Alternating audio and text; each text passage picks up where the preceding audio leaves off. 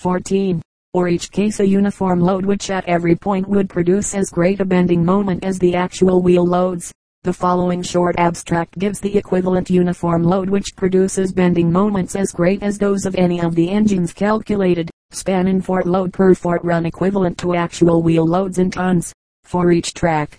5.0, 7.6, 10.0, 4.85, 20.0, 3.20, 30.0, 2.63, 50.0, 2.24, 100.0, 1.97. Figure 36 gives the loads per axle and the distribution of loads in some exceptionally heavy modern British locomotives. In Austria the official regulations require that railway bridges shall be designed for at least the following live loads per foot run and per track. Span. Live load in tons. Meters. Fort per meter run.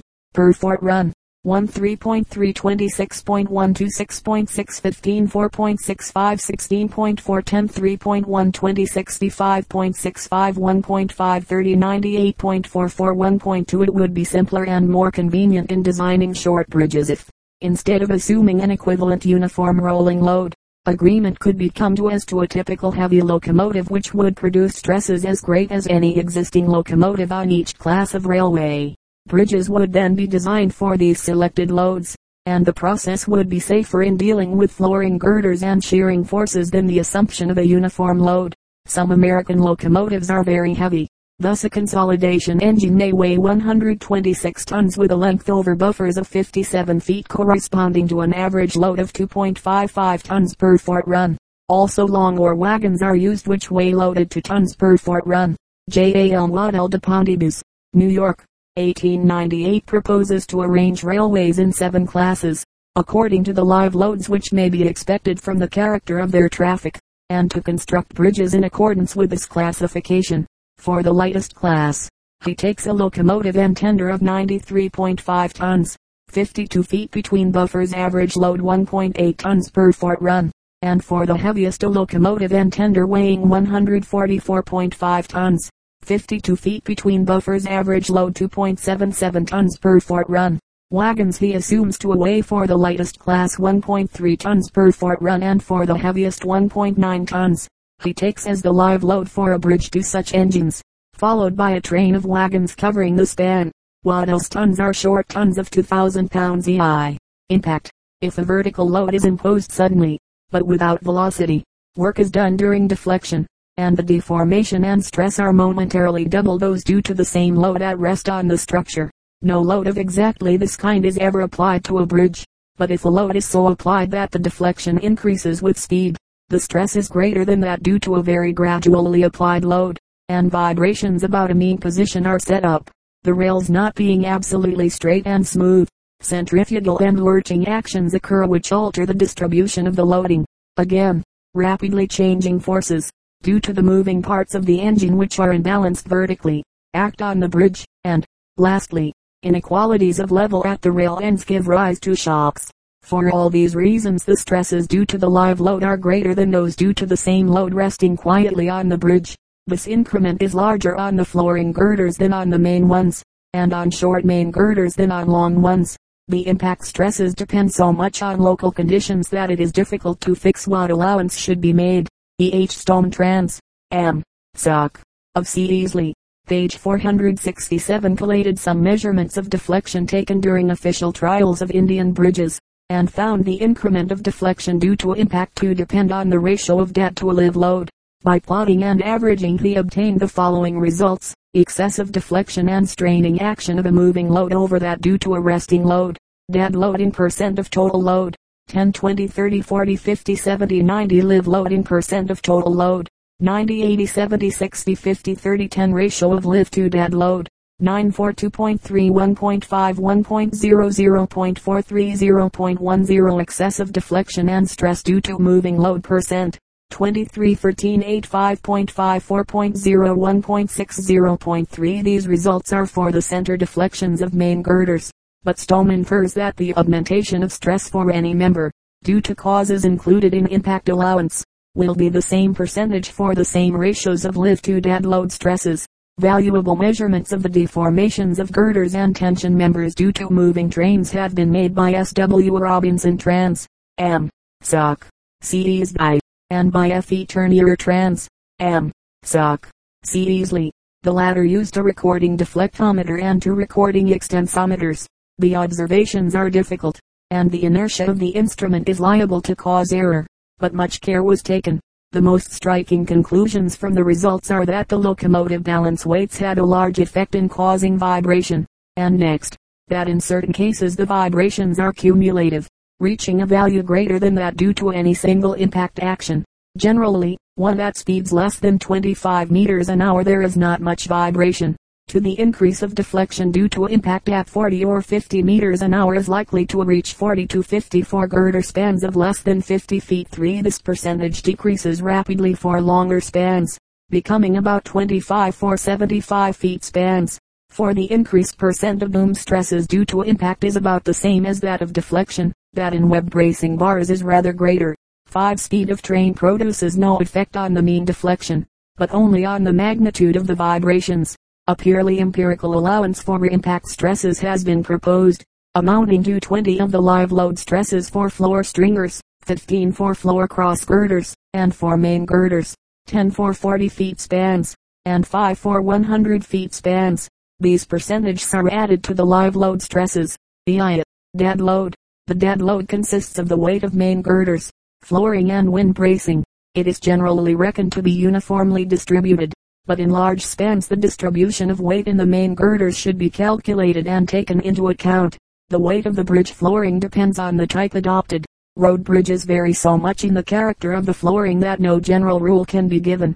In railway bridges the weight of sleepers, rails, and C is 0.2 to 0.25 tons per foot run for each line of way, while the rail girders, cross girders, and C weigh 0.15 to 0.2 tons. If the footway is added, about 0.4 ton per foot run may be allowed for this.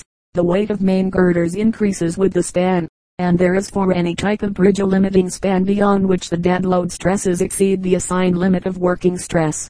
Let WL be the total live load, WF the total flooring load on a bridge of span L, both being considered for the present purpose to be uniform per foot run. Let KWLWF be the weight of main girders designed to carry WLWF but not their own weight in addition. Then WGWLWF-KK2K3 will be the weight of main girders to carry WLWF and their own weight both. Proc. Inst. See ILXBI. Page 331. Hence, WGWLWF-K1K. Since in designing a bridge WLWF is known, KWLWF can be found from a provisional design in which the weight WG is neglected.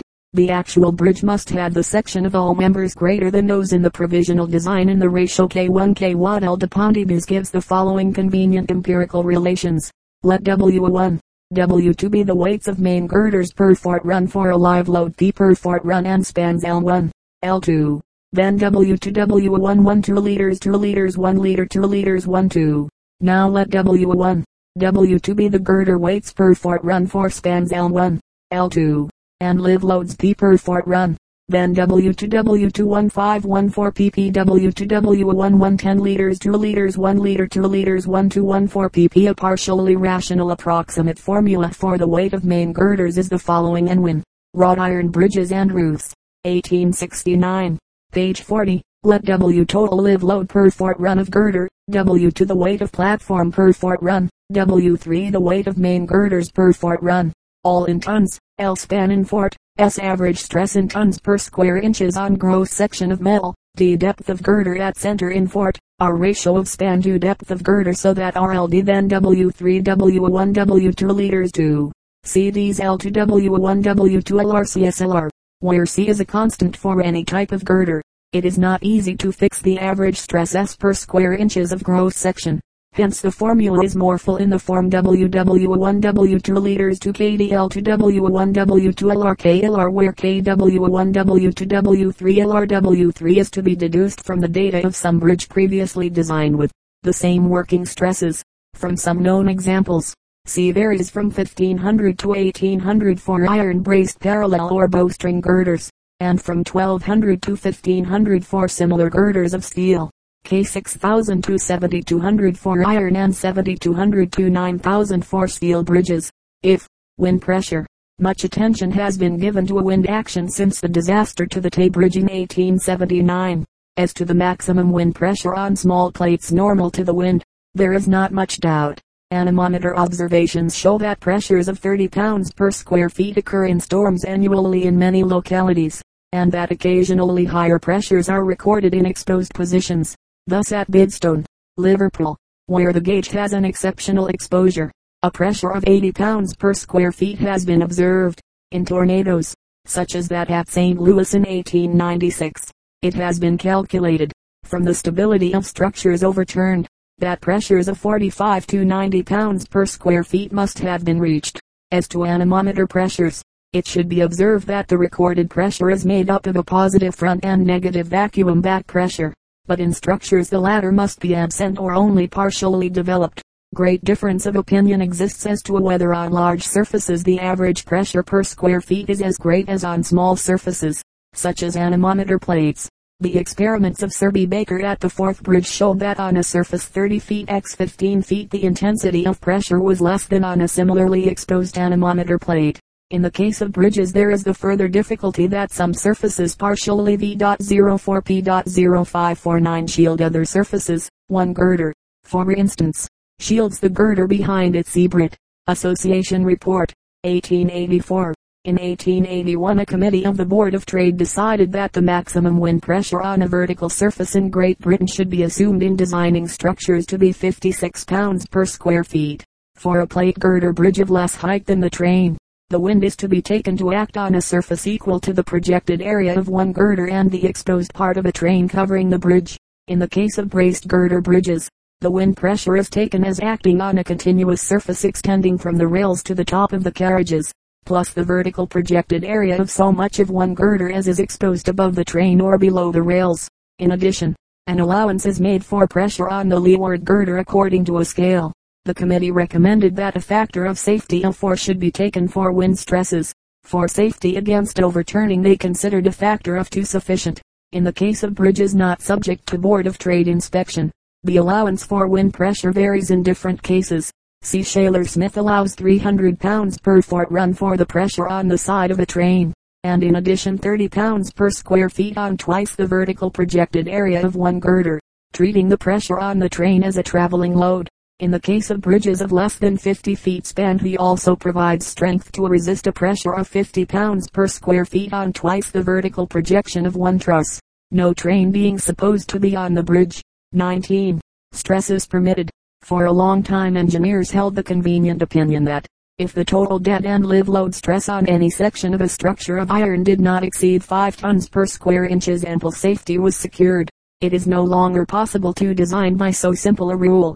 In an interesting address to the British Association in 1885, Sir B. Baker described the condition of opinion as to the safe limits of stress as chaotic. The old foundations, he said, are shaken, and engineers had not come to an agreement respecting the rebuilding of the structure.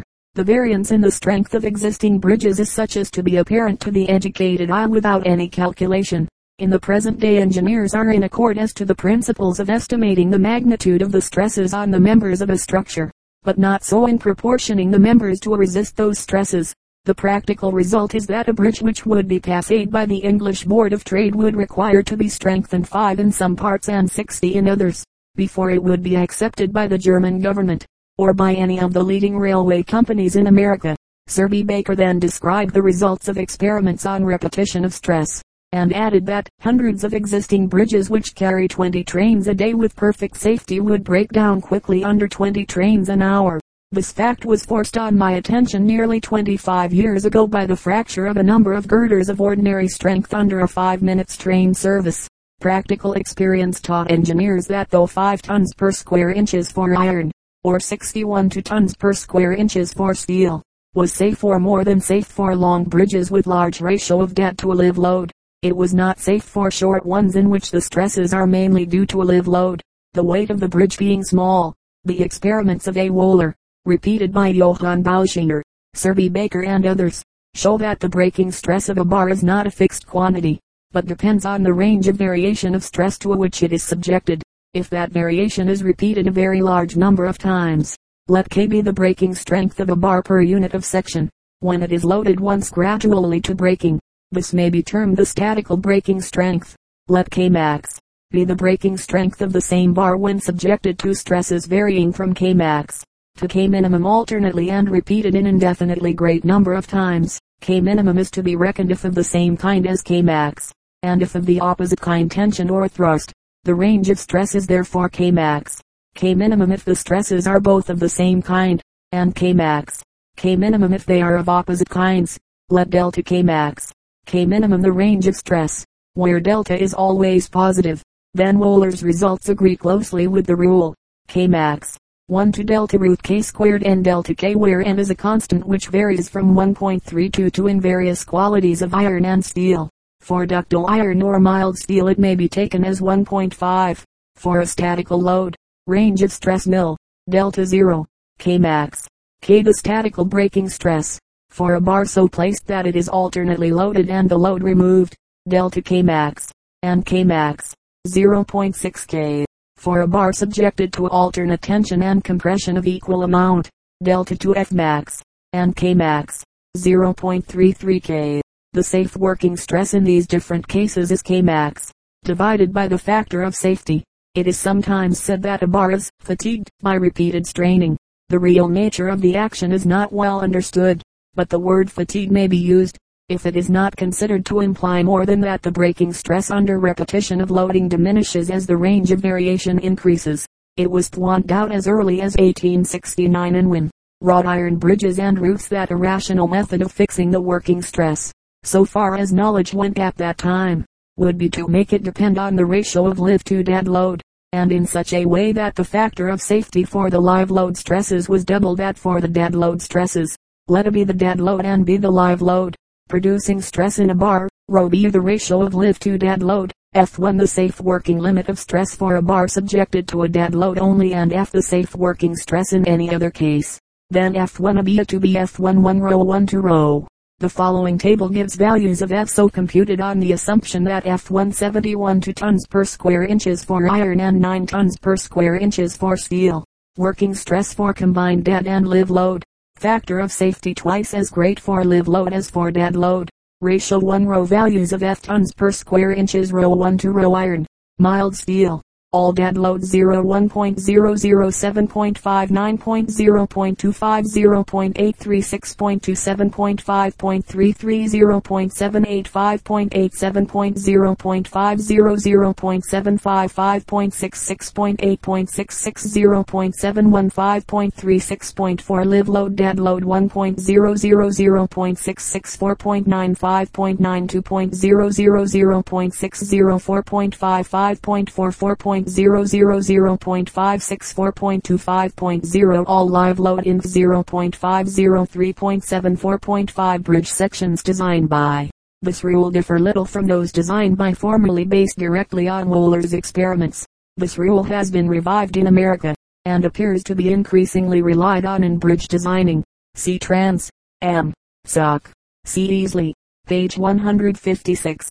The method of J.J. Weyrauch and W. Launhardt, based on an empirical expression for Wöhler's law, has been much used in bridge designing. See Proc. Inst. See Ilksier. Page 275. Let T be the statical breaking strength of a bar, loaded once gradually up to fracture T breaking load divided by original area of section. U the breaking strength of a bar loaded and unloaded in indefinitely great number of times. The stress varying from U to 0 alternately. This is termed the primitive strength. And, lastly, let S be the breaking strength of a bar subjected to an indefinitely great number of repetitions of stresses equal and opposite in sign tension and thrust, so that the stress ranges alternately from S to S. This is termed the vibration strength. Wöhler's and Bauschinger's experiments give values of Tu and S for some materials. If a bar is subjected to alternations of stress having the range delta F max, F minimum, then, by Wöhler's law, the bar will ultimately break. If F max, F delta, 1 where F is some unknown function. Launhardt found that, for stresses always of the same kind, FTUT F max, approximately agreed with experiment. For stresses of different kinds Weyrauch found FUS to US F max, to be similarly approximate. Now let F max, F minimum phi, where phi is or according as the stresses are of the same or opposite signs, Putting the values of F in 1 and solving for F max, we get for the breaking stress of a bar subjected to a repetition of varying stress, F max. U1 Tu phi U stresses of same sign, F max. U1 US phi U stresses of opposite sign. The working stress in any case is F max, divided by a factor of safety. Let that factor be 3. Then Wohler's results for iron and Bauschinger's for steel give the following equations for tension or thrust. Iron, working stress, F 4.41125 steel, working stress, F 5.871125. In these equations phi is to have its or value according to the case considered. For shearing stresses the working stress may have 0.8 of its value for tension. The following table gives values of the working stress calculated by these equations. Working stress for tension or thrust by Leonhardt and Weyrauch formula. Phi working stress F1 tons per square inches to iron, steel. All dead load 1.0, 1.5, 6.6, 8.8, 0.75, 1.375, 6.05, 8.07, 0.50, 1.25, 5.50, 7.34, 0.25, 1.125, 4.95, 6.60. All live load 0.00, 1.00,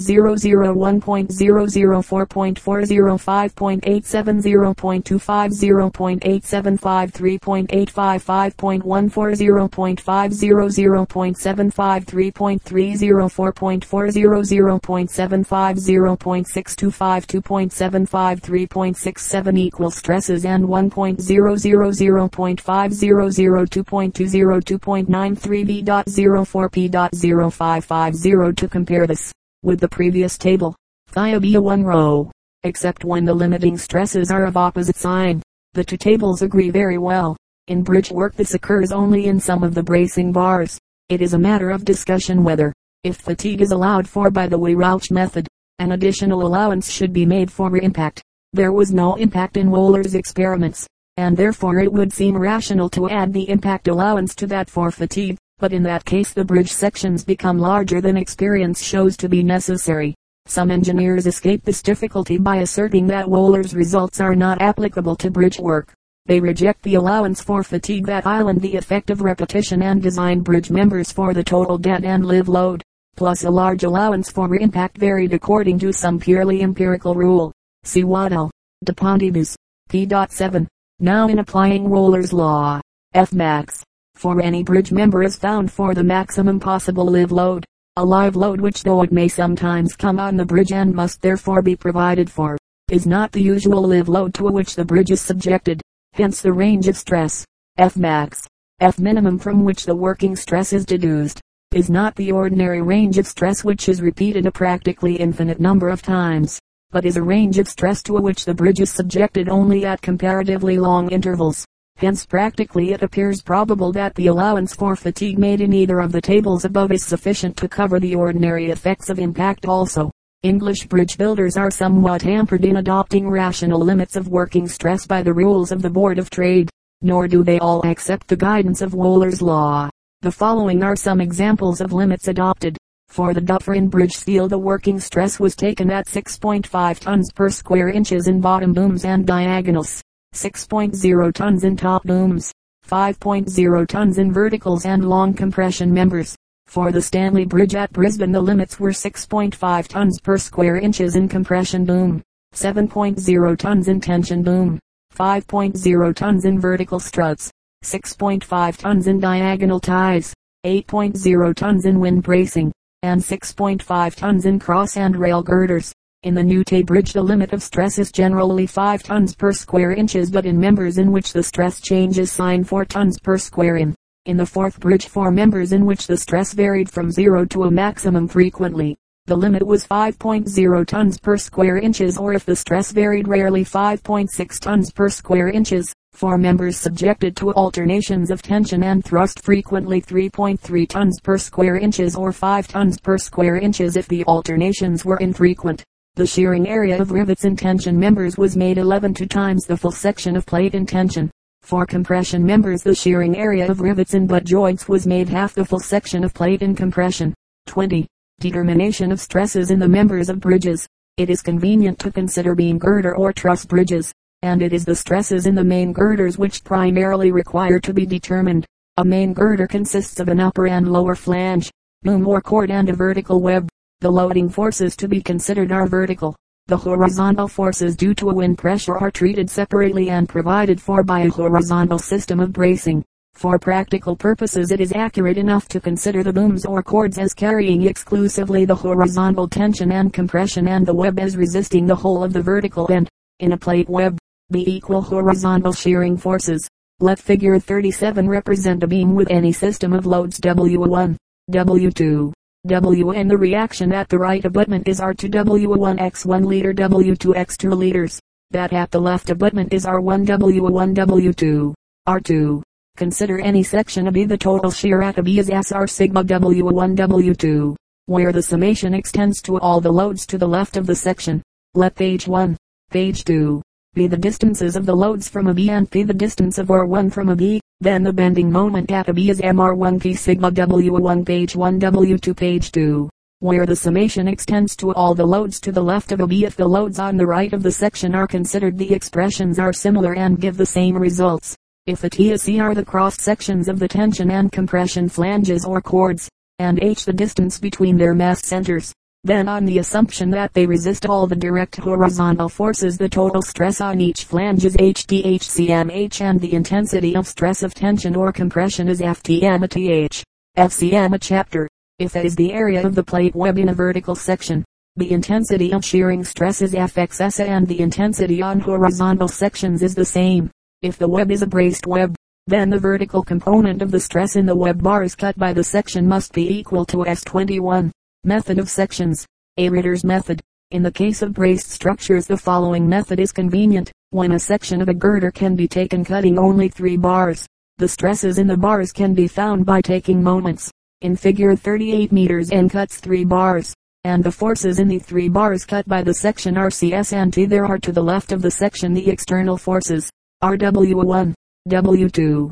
Let S be the perpendicular from O the join of C and T on the direction of S, T the perpendicular from A the join of C and S on the direction of T, and C the perpendicular from B the join of S and T on the direction of C. Taking moments about O or X W1 X A W2 X2 ASS, taking moments about AR3 AW12 AW2 AT, and taking moments about PR2 AW1 ACC, or generally. If M1, M2, M3 are the moments of the external forces to the left of OA and B respectively, and ST and C the perpendiculars from OA and B on the directions of the forces cut by the section, then SS M1, TD M2 and CC M3.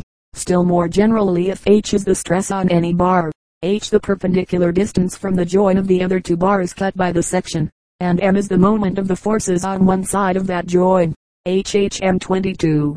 Distribution of bending moment and shearing force. Let a girder of span L figure 39, supported at the ends, carry a fixed load W at M from the right abutment. The reactions at the abutments are R1 WML and R2 WLML. The shears on vertical sections to the left and right of the load are R1 and R2, and the distribution of shearing force is given by 2 rectangles. Bending moment increases uniformly from either abutment to the load, at which the bending moment is MR2 MR1 liter N. The distribution of bending moment is given by the ordinates of a triangle. Next let the girder carry a uniform load W per fort run figure 40. The total load V.04P.0551 is WL. The reactions at abutments R1 R2 1 to WL. The distribution of shear on vertical sections is given by the ordinates of a sloping line. The greatest bending moment is at the center and MC18 WL2. At any point X from the abutment, the bending moment is M1 to WXLX, an equation to a parabola. 23. Shear due to traveling loads. Let a uniform train weighing W per fort run advance over a girder of span 2C. From the left abutment, when it covers the girder to a distance X from the center figure 41, the total load is WCX. The reaction at P is R2 WCXXCX4CW4CCX squared, which is also the shearing force at C for that position of the load. As the load travels, the shear at the head of the train will be given by the ordinates of a parabola having its vertex at A and a maximum F max. 1 to WL at P if the load travels the reverse way. The shearing force at the head of the train is given by the ordinates of the dotted parabola. The greatest shear at C for any position of the load occurs when the head of the train is at C. For any load P between C and B will increase the reaction at P and therefore the shear at C by part of P, but at the same time will diminish the shear at C by the whole of P. The web of a girder must resist the maximum shear, and, with a traveling load like a railway train, this is greater for partial than for complete loading. Generally a girder supports both a dead and a live load. The distribution of total shear, due to a dead load WL per fort run and a traveling load WL per fort run, is shown in figure 42, arranged so that the dead load shear is added to the maximum traveling load shear of the same sign. 24. Counter-brocking. In the case of girders with braced webs, the tension bars of which are not adapted to resist a thrust, another circumstance due to the position of the live load must be considered. For a train advancing from the left, the traveling load shear in the left half of the span is of a different sign from that due to the dead load. Figure 43 shows the maximum shear at vertical sections due to a dead and traveling load, the latter advancing. Figure 43, A from the left, and figure 43, B from the right abutment. Comparing the figures, it will be seen that over a distance x near the middle of the girder the shear Chan